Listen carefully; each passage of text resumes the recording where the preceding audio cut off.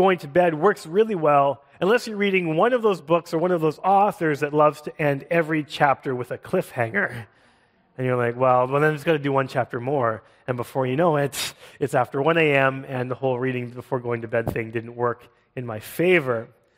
Those cliffhangers can be tough. Now, I know there are many of you who prefer to watch movies than read books, and you're wrong. But I know you're out there. And movies do this too. We don't always have the same type of end of a chapter or a chapter break, but there'll be some sort of plot twist or some unforeseen happening, and all of a sudden we're on the edge of our seats, and we'll grab that popcorn and we'll just start eating. We're ready. I can't wait to see what happens next. This is actually a very compelling way to tell a story. And the martyrdom of Stephen that we read in the book of Acts last week gave us a huge plot twist and left us with a cliffhanger. Again, up to this point, the early church had been going along very smoothly. The thousands of people had come to faith through the preaching of the apostles and through the work of the Holy Spirit. And they were able to minister and meet in Jerusalem and make sure they cared for each other so that no one was in need.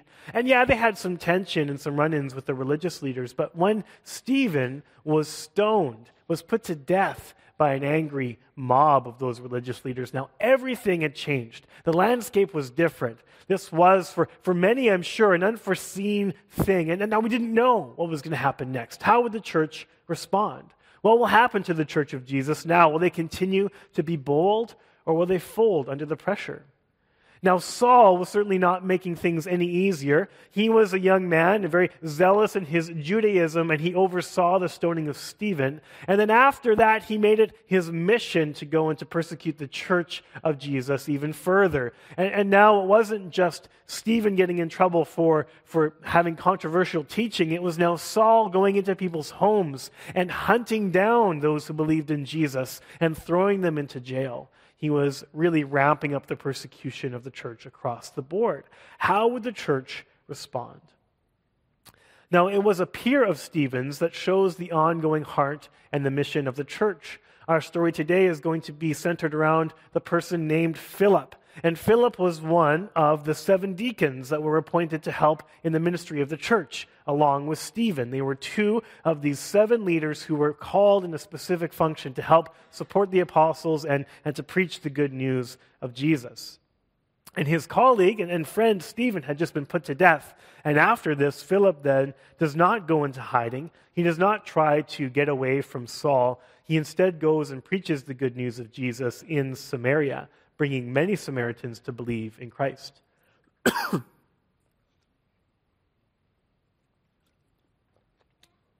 In fact, if we read through some of that, we're skipping over it today, but there are many, many people, hundreds, if not thousands of Samaritans coming to faith through the ministry of Philip. And the church is expanding beyond just Israel and just traditional Judaism. The Samaritans were close by, and they were closely related to the Jews, but they were not the same. And they didn't always get along. But they still did believe in Yahweh. They were still God-fearing people. They had a version of the Hebrew Scriptures that they followed. And they did worship, but they worshiped at a different location. So they weren't quite Gentiles, but they weren't quite Jews. But as we see, the church and the message of Jesus is now expanding. And after his successful missionary journey to Samaria, God tells Philip to go somewhere else. And this is where we pick up our story and to continue to see what happens next. So we need to have our popcorn ready and our Bibles ready too, because we're going to read starting in Acts chapter 8, picking up in verse 26. Now the angel of the Lord said to Philip, "Rise and go toward the south to the road that goes down from Jerusalem to Gaza. This is a desert place." And he rose and went. And there was an Ethiopian, a eunuch, a court official of Candace, queen of the Ethiopians, who was in charge of all her treasure. He had come to Jerusalem to worship, and was returning seated in his chariot, and he was reading the prophet Isaiah. And the Spirit said to Philip, "Go over and join this chariot." Now, a number of years ago, my father-in-law bought a motorcycle hitch where he could have this motorcycle then hitched to the back of his vehicle. And I was always kind of like, why don't you just ride the motorcycle? And he never gave me a straight answer. But apparently sometimes you want this thing just to follow you around. And so he had this hitch. And I'm not sure what the name of the hitch was, but the branding on the box was my favorite. It said, "I go where I'm towed." I go where I'm towed. And I'm like, that's amazing. I want one, and I don't even own a motorcycle. That's an amazing hitch. I go where I'm towed. And it's this kind of idea that we see show up in Philip's life, because what we just read is Philip's been going to Samaria and to different cities and preaching in front of huge crowds and having many people come to faith in Jesus. And in the middle of that, an angel comes and tells him to go somewhere completely different. And Philip gives us a great example of this obedience. He goes where he's told in that way. In our story, it was an angel of the Lord who was a messenger, which is quite interesting. It is an angel of the Lord that gives Philip this initial instruction to go to a specific place. And then after that, in the rest of our story in Acts 8, it's always the Holy Spirit who is giving Philip guidance. Angels were still very active throughout the book of Acts. That's one thing that I find very interesting as I've been reading and studying the book, is that the angels are still there operating as messengers for God. Angels are still also involved in rescue, as we'll see in the story of Peter when he gets released from prison. But then we know from the combination of the two that angels and the Holy Spirit were working together to give God's guidance to Philip. These are just different expressions, different ways in which someone who feared the Lord and who believed in the Lord Jesus, full of the Spirit, would have God directing and guiding him every step of the way. Whether it was an angel or the Spirit, it's all part of God's guidance. And what did God tell him to do? Well, he told Philip to go to the south road between Jerusalem and Gaza, which is literally in the middle of nowhere. And as Luke says in an understatement, by the way, this is a desert place. It's in the middle of the wilderness. I've got a map to show you, and it's far too small, but we'll look at it on the map. I have a laser pointer. Whew, this is always fun. I can show you all sorts of cool different things. Boom. All right, so right here is Jerusalem. This is Jerusalem. This is the height of the most populated area of Judea at that time. And then this green road that goes south and then towards the west, all the way to Gaza, this is the road that Philip was told to go to. And as soon as you get out of Judea, out of sort of Jerusalem and Bethlehem then you start to get into, out of the hill country, the desert place. This is called the Negev. It's the wilderness. It's literally part of where Moses and the children of Israel would have been wandering aimlessly, not aimlessly, but at some point. It's abandoned. It's in the road between a big city and a smaller city, but in between there's absolutely nothing at all. And so you could see why Philip might have had so many different potential questions. He had just been in a populated area and seen so many converts. Why? Why would I go now when things are going so well? Why not more huge crowds in big cities? Is this really the best place for me, going to the middle of nowhere? And while I'm sure Philip had many of those questions, he voiced none of them. He didn't raise any of the doubts. Instead, he simply rose and went. We see simple and significant obedience to God's guidance through Philip. And we are called to the same simple and significant obedience to God's guidance. In other words, we also need to be people who go where we're towed. When God points us in a certain direction to do something or to go somewhere, we need to simply get up and go, and get up and do. And is that true in our life? Is that true for you? Do you go where God tells you to? Do I do that? Or do we all tend to simply raise those very reasonable questions and doubts in our mind? When God impresses something on us, do we simply rise up and go? Or do we bring these doubts forward? But this is my home. My family is close by. I couldn't conceive of living anywhere else. I'm too old to consider changing careers. I'm set in my ways. I'm comfortable here. I think I'll just continue to stay the course. No, I always dreamed of going to university, not into a trade. I don't care what my high school math teacher says. I want to go to college.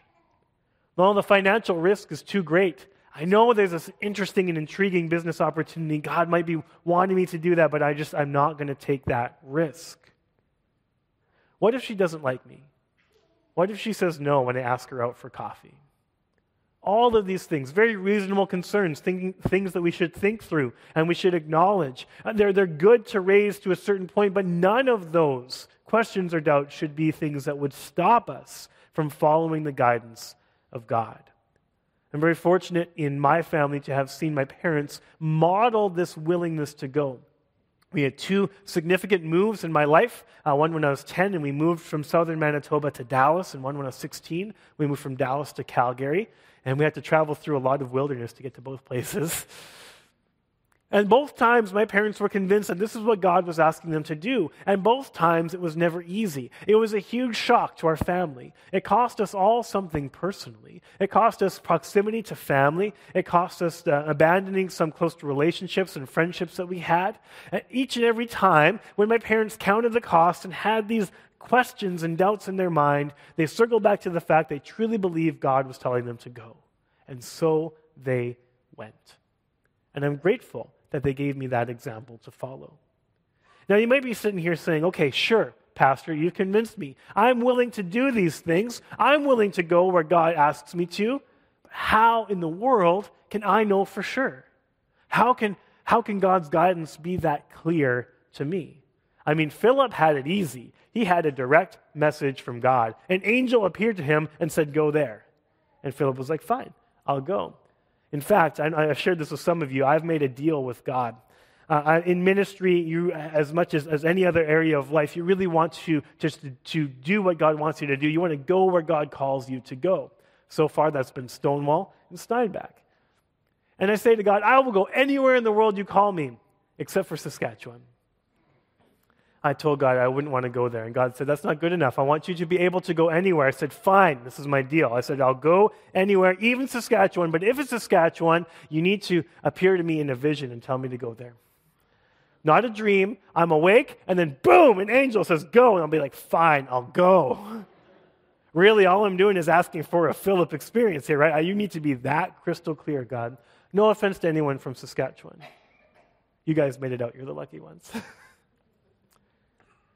We want to have that type of clarity, but we're not always given that type of clarity. Discerning God's call and His guidance and His will is crucial, and it often can be very subtle for us today, and we need to have an understanding of how we expect to do it.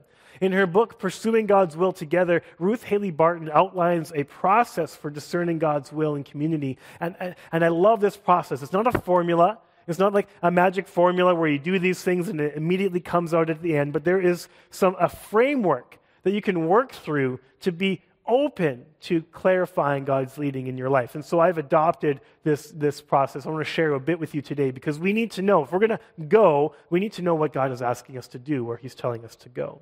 So here is a process that you could follow as well. Number one, get ready. All this means is we need to clarify the question that you want to ask God.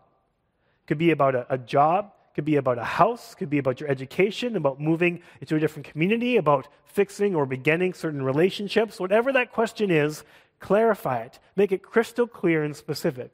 You get specific answers when you ask specific questions. That's how you are getting ready. Then you need to get set, which is to make sure that you are in the right position to receive God's guidance. And so you need to pray for yourself.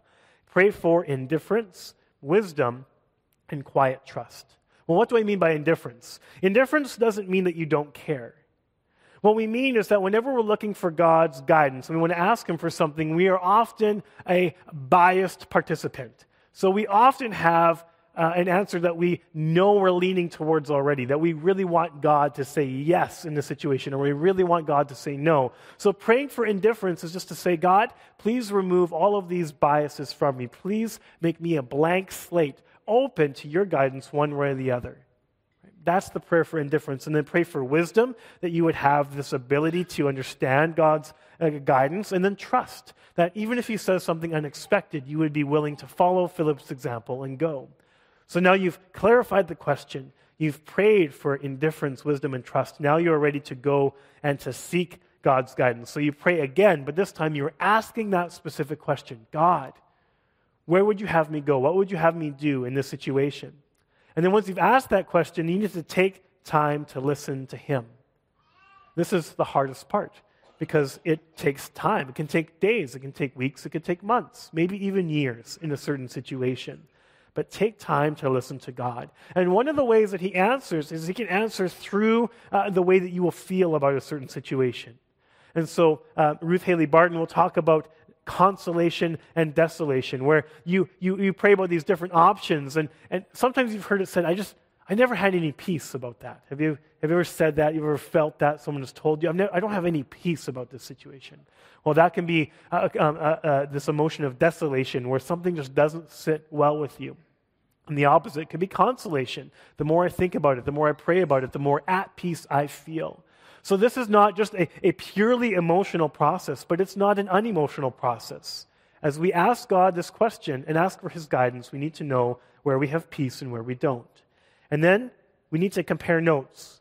We need to go to God's word and understand that he will never guide us or bring us to anything that goes against what he's revealed to be true in Scripture.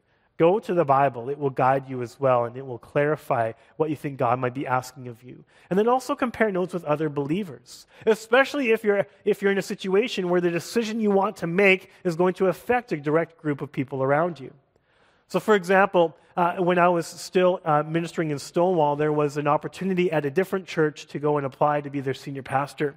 And I was excited because I'm like, I'm ready for the senior pastor thing. Let's go.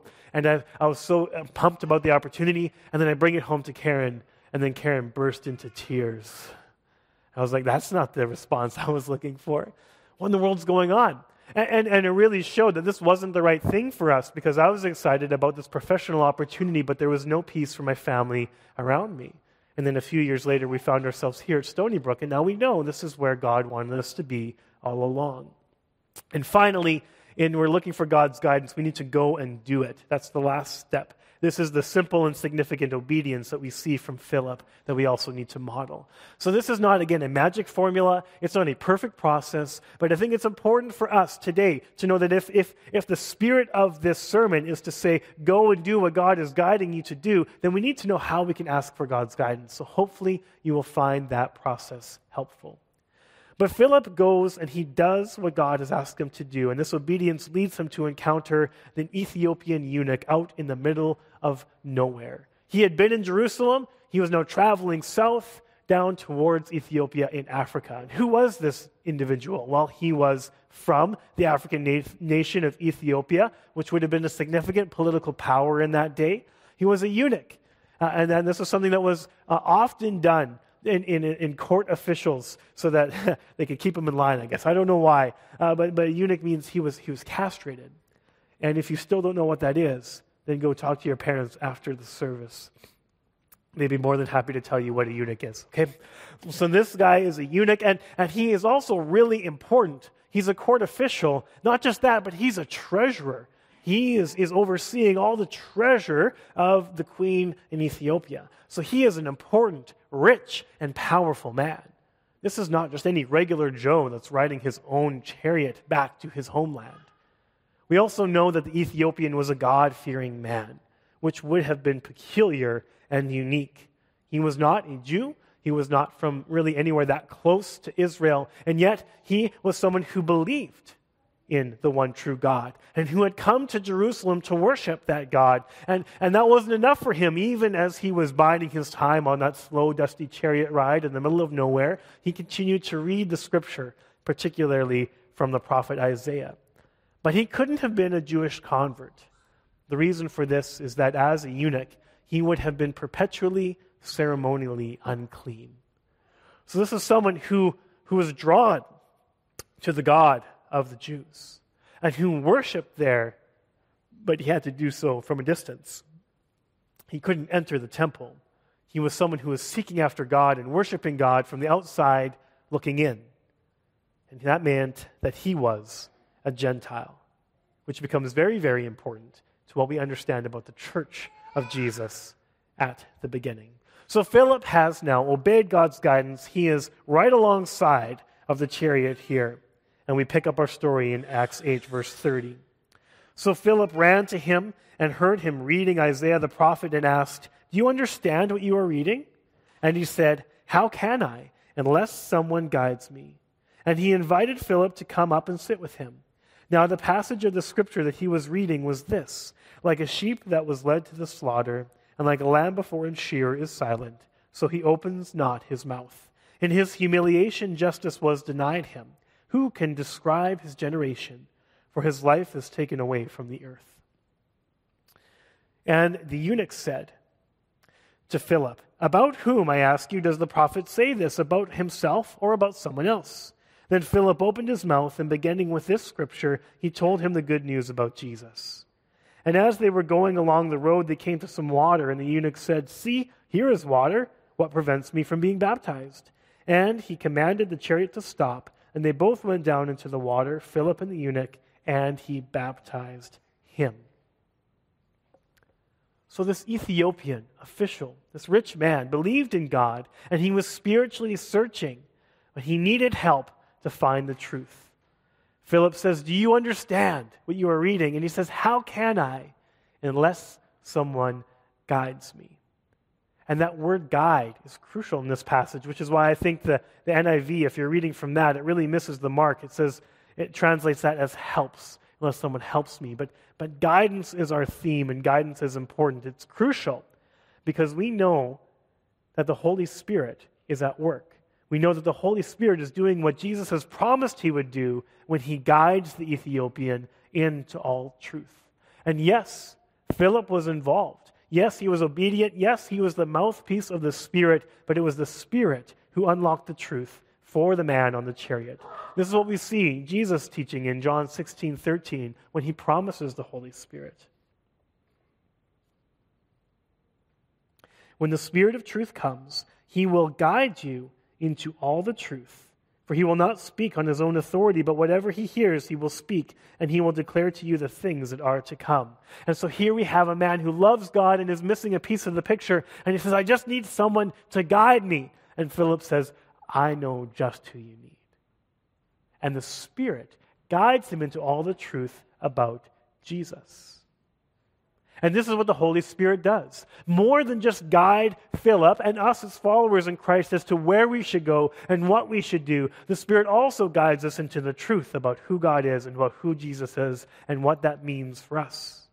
And for the Ethiopian and for Philip on that dusty, deserted road, it was the truth about Jesus foretold in Isaiah, specifically quoted from Isaiah 53, verses 7 to 8. The truth was that the history of Israel has always pointed to Jesus.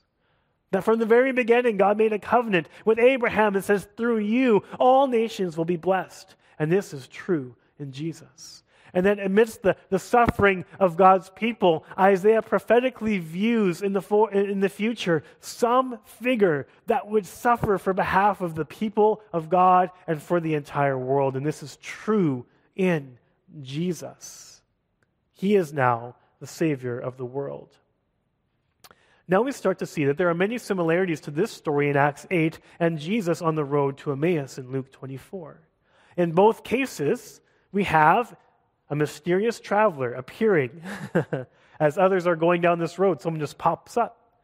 And in both cases, this person pops up to answer the questions that people have about who Jesus is.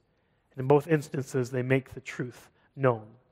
This is what Jesus does after his resurrection when he mysteriously appears unrecognized beside his disciples on the road to Emmaus. And beginning with Moses and all the prophets, Jesus interpreted to them in all the scriptures the things according to himself. So Philip is just modeling what Jesus has already done. He just goes where God has told him to go, where God has led him, and he makes true and makes clear the truth about who Jesus is, starting with the scripture found in Isaiah. And as we continue to work through this book, one significant lesson that we learn from Acts is that the Holy Spirit is fulfilling the same role today that he did then. So he is guiding Philip and where to go and what to do then. He is guiding us today. He is guiding the Ethiopian into all truth then, and he does the same for us today. The Holy Spirit still is our guide into all truth. This becomes an important promise during times of doubt and questioning. And you may be here, and you might be wrestling with some very significant aspects of your faith. And it also becomes a promise that we can lean on when someone that you love is questioning or doubting their faith. During my tenure as a youth pastor, it was not uncommon, at least once or twice a year, to have a parent call me up in a bit of a panic. Little Jane doesn't know if she believes anymore. She's questioning her faith. And then I'd always have the same answer. Perfect. What do you mean perfect? I mean, no. You always need your son or your daughter to make their faith their own. You don't actually desire for them to never question or to never doubt or never to seek after what is true. Their faith needs to be because they believe, not just because you believe. I say questions are great. It's when the questions stop that we need to begin to be worried. Don't be afraid of your questions. Don't be guilty of them. Don't ignore your doubts and shovel them under the rug and not share them with anybody else. They are crucial and important in your journey. And you, along with all of us, can trust that the Spirit will do what Jesus has promised He will do and lead you and guide you into what is actually true. So keep seeking. Ultimately, the Spirit has the ability to make the truth about Jesus clear in a way that we can't decipher all on our own. Because we know about Jesus. If you're here, my guess is you've already heard some things about Him through the songs that we've sung, and now through some of the scripture that we've read together. And if you've gone to church through most of your life and you've heard the Sunday school stories and you've memorized different scripture verses and you've heard many different sermons, hopefully this one is your all-time favorite. You know about Jesus. You've seen the evidence. You've heard the stories. But that's not believing in the truth. You need a guide to make things clear. A number of years ago, Karen and I went on a trip to Chicago, and we had a fascinating and fun time there. And we're planners, so we planned most of the things that we wanted to do. So we knew we wanted to go to Wrigley Field. I wanted to go to Wrigley Field. We wanted to go see the Bean. We wanted to get way up in the Sears Tower to be at the very height of one of the tallest skyscrapers in North America. We wanted to do these things. But there was one thing we did that was spontaneous, and that was an architectural tour. You could actually go on a boat on the Chicago River, kind of down below even the level of the roads, and then you could just see with these beautiful, clear views all the skyscrapers that were around us. Now, we did this near the end of our time, and we had been driving around Chicago, and we had seen all of these things before. But it was the guide at the front of the boat that made all the difference. And we had all this new information. Oh, that building is so big, it takes up a whole city block, has its own zip code. That's fascinating. Wow, there's the Trump Tower, and he wasn't supposed to put his name on it. He did it anyway, and no one likes him. Then he's going to be president a few years later. Oh, this skyscraper doesn't actually own the land that it's on, and so they built it up off the land on these pillars, and it actually owns the air rights in that space. Did you know air rights exist? That's so weird. I didn't know any of those things. So even though I had seen and experienced all of those buildings before, I didn't know the truth until somebody told me about it. This is what the Spirit does for you. You can read about Jesus and sing songs about Him and listen to sermons, but it is the Spirit that makes everything fall into place. It's not an idea. It is the truth. And it's the truth that sets you free. The result for the Ethiopian was one of faith. He believed and was baptized. That picture became crystal clear. He believed and was baptized. And it didn't wait very long. We see in Acts, all throughout Acts, they believed and were baptized, and we don't know the time frame. This one tells us it can be pretty short. They were on this road in the middle of nowhere, and they found some water, which might have been a miracle based on where they were traveling. And in that moment, the Ethiopian said, "Hey, what stops me from being baptized?" And the answer was nothing. And so then they stop, and he's baptized. No Bible studies, no membership classes, and no time to prove the faith genuine. Just belief, baptism, and joy. One little piece of trivia. If you're reading along with me, you'll notice that there is no verse 37 in your Bibles. It goes from verse 36 to verse 38. Isn't that fun? This is why you pay me the big bucks to come here and learn cool stuff like this, right? Well, the reason is there was a verse 37 that was inserted by a scribe, almost certainly not original. And then the Ethiopian was saying, "What would stop me from being baptized?" Well, let me see. I didn't write this down. And then verse 37 says, so as Philip said, "If you believe with all your heart, you may." And he replied, "I believe that Jesus Christ is the Son of God." It's a wonderful verse. It's incredibly profound. It's sound theology. Almost certainly not something that Luke himself wrote. But he believed that Jesus Christ was the Son of God. That was the truth. The Holy Spirit guided him to that truth, and he responded through belief in baptism. And then the story gets weird in verse 39. And when they came up out of the water, the Spirit of the Lord carried Philip away, and the eunuch saw him no more, and he went on his way rejoicing. But Philip found himself at Azotus, and as he passed through there, he preached the gospel to all the towns until he came to Caesarea. So for the Ethiopian, we see something that was expected. He was joyful. I mean, he was someone who, by all accounts, was seeking after God. He wanted to know what was true and real, and he almost had it, but he was always still on the outside looking in. Now he has the full, complete truth. He has a Savior in Jesus Christ. He is fully forgiven and accepted, and he can worship God, eunuch or not. So of course he is going to be joyful. Joy can be expected, but what Philip experiences is not expected. In fact, it's probably something that would feel more at home in a science fiction book than the Bible. And I find out this is a thing. It's a theme. I could look it up on my Bible software. It's called divine teleportation, which is truly what happens here. The Spirit of the Lord carries Philip away. And that carries is even just a kind of a soft term. It really is that God snatched or seized Philip. And then he brought him to a completely different location. Completely different. So bring up that map again. I'll show you for a second. So they were on this road down here. Somewhere along here, probably right where the wilderness goes. And then in a blink of an eye, Philip is no longer there, but he's in Azotus, which is right here up the coast. That happened just like that.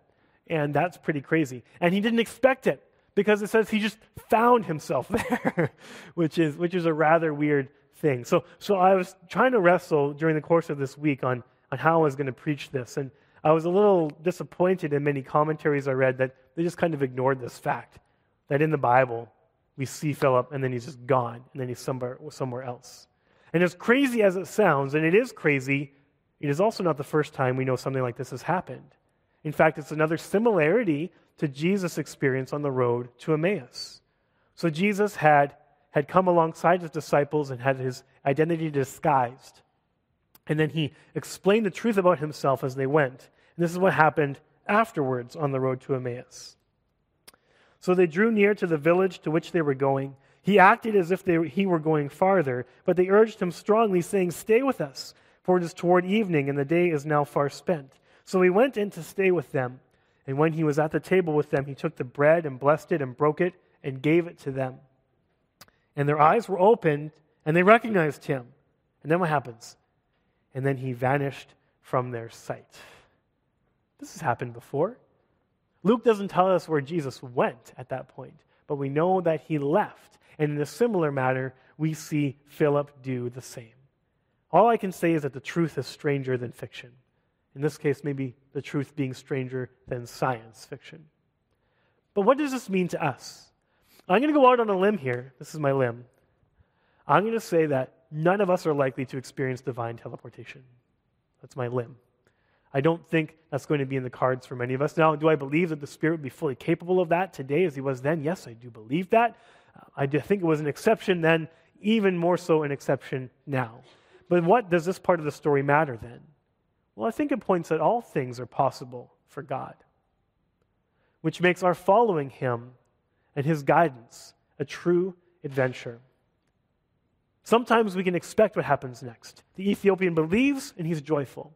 Sometimes we don't expect what happens next. Philip was here and then he was somewhere different. During many of these moves that I talked about with my family, where we were following God's guidance, we had a theme song, an old song that's going to date me quite a lot. It was by Stephen Curtis Chapman, called The Great Adventure.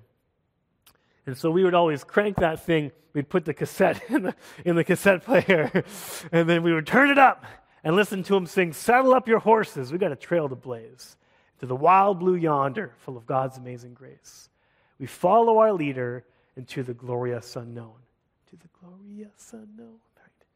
The glorious unknown. And as I've gotten older, and as I worry more, and as I take on more responsibilities, I find that it's harder and harder for me to look at the future as a glorious unknown. And maybe you're like me. It's much easier to define it as the dangerous unknown. Like what's happening next is like, what bad thing is going to happen? What loss will occur?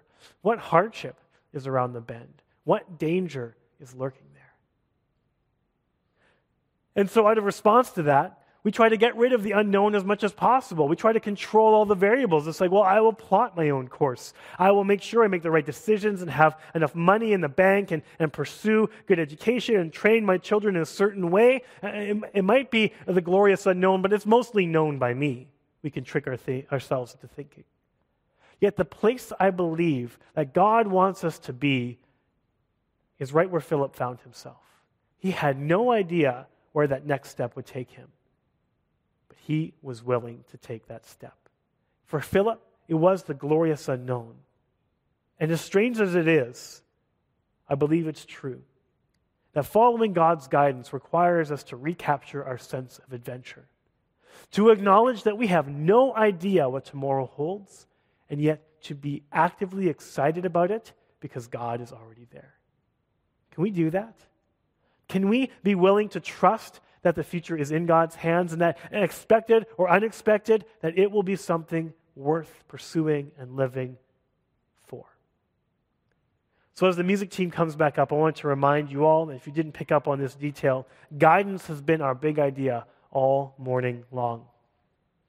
God will guide you in what you ought to do and where you should go. That's his job. He showed that to Philip. He is faithful to do that today. Our job, then, we are called to discern and to obey, to rise up and to go and to do. We also know that God will guide you into all truth. That's the promise and the characteristic of the Holy Spirit. We are called to honestly seek for the truth and trust that he will take it from there. And God will guide you to unexpected places.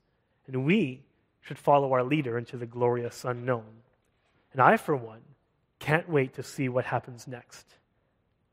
And that is a little bit of a cliffhanger. Let's pray. Father God, you are a good God. And life hasn't been easy. Sometimes I know that the hard things in life make us more skeptical of the future. God, I pray that our reason to be excited would not be just because of a good future, but the fact that you are a good God in that future. And that we would be ready for an adventure and be willing for you to take us and to lead us into places and situations that are out of our comfort zone and unexpected, but full of your glory and your grace. God, I pray that you would guide us into your truth and that we would encourage others to follow suit so that we can see those around us come into saving faith in you. In this we pray. Amen.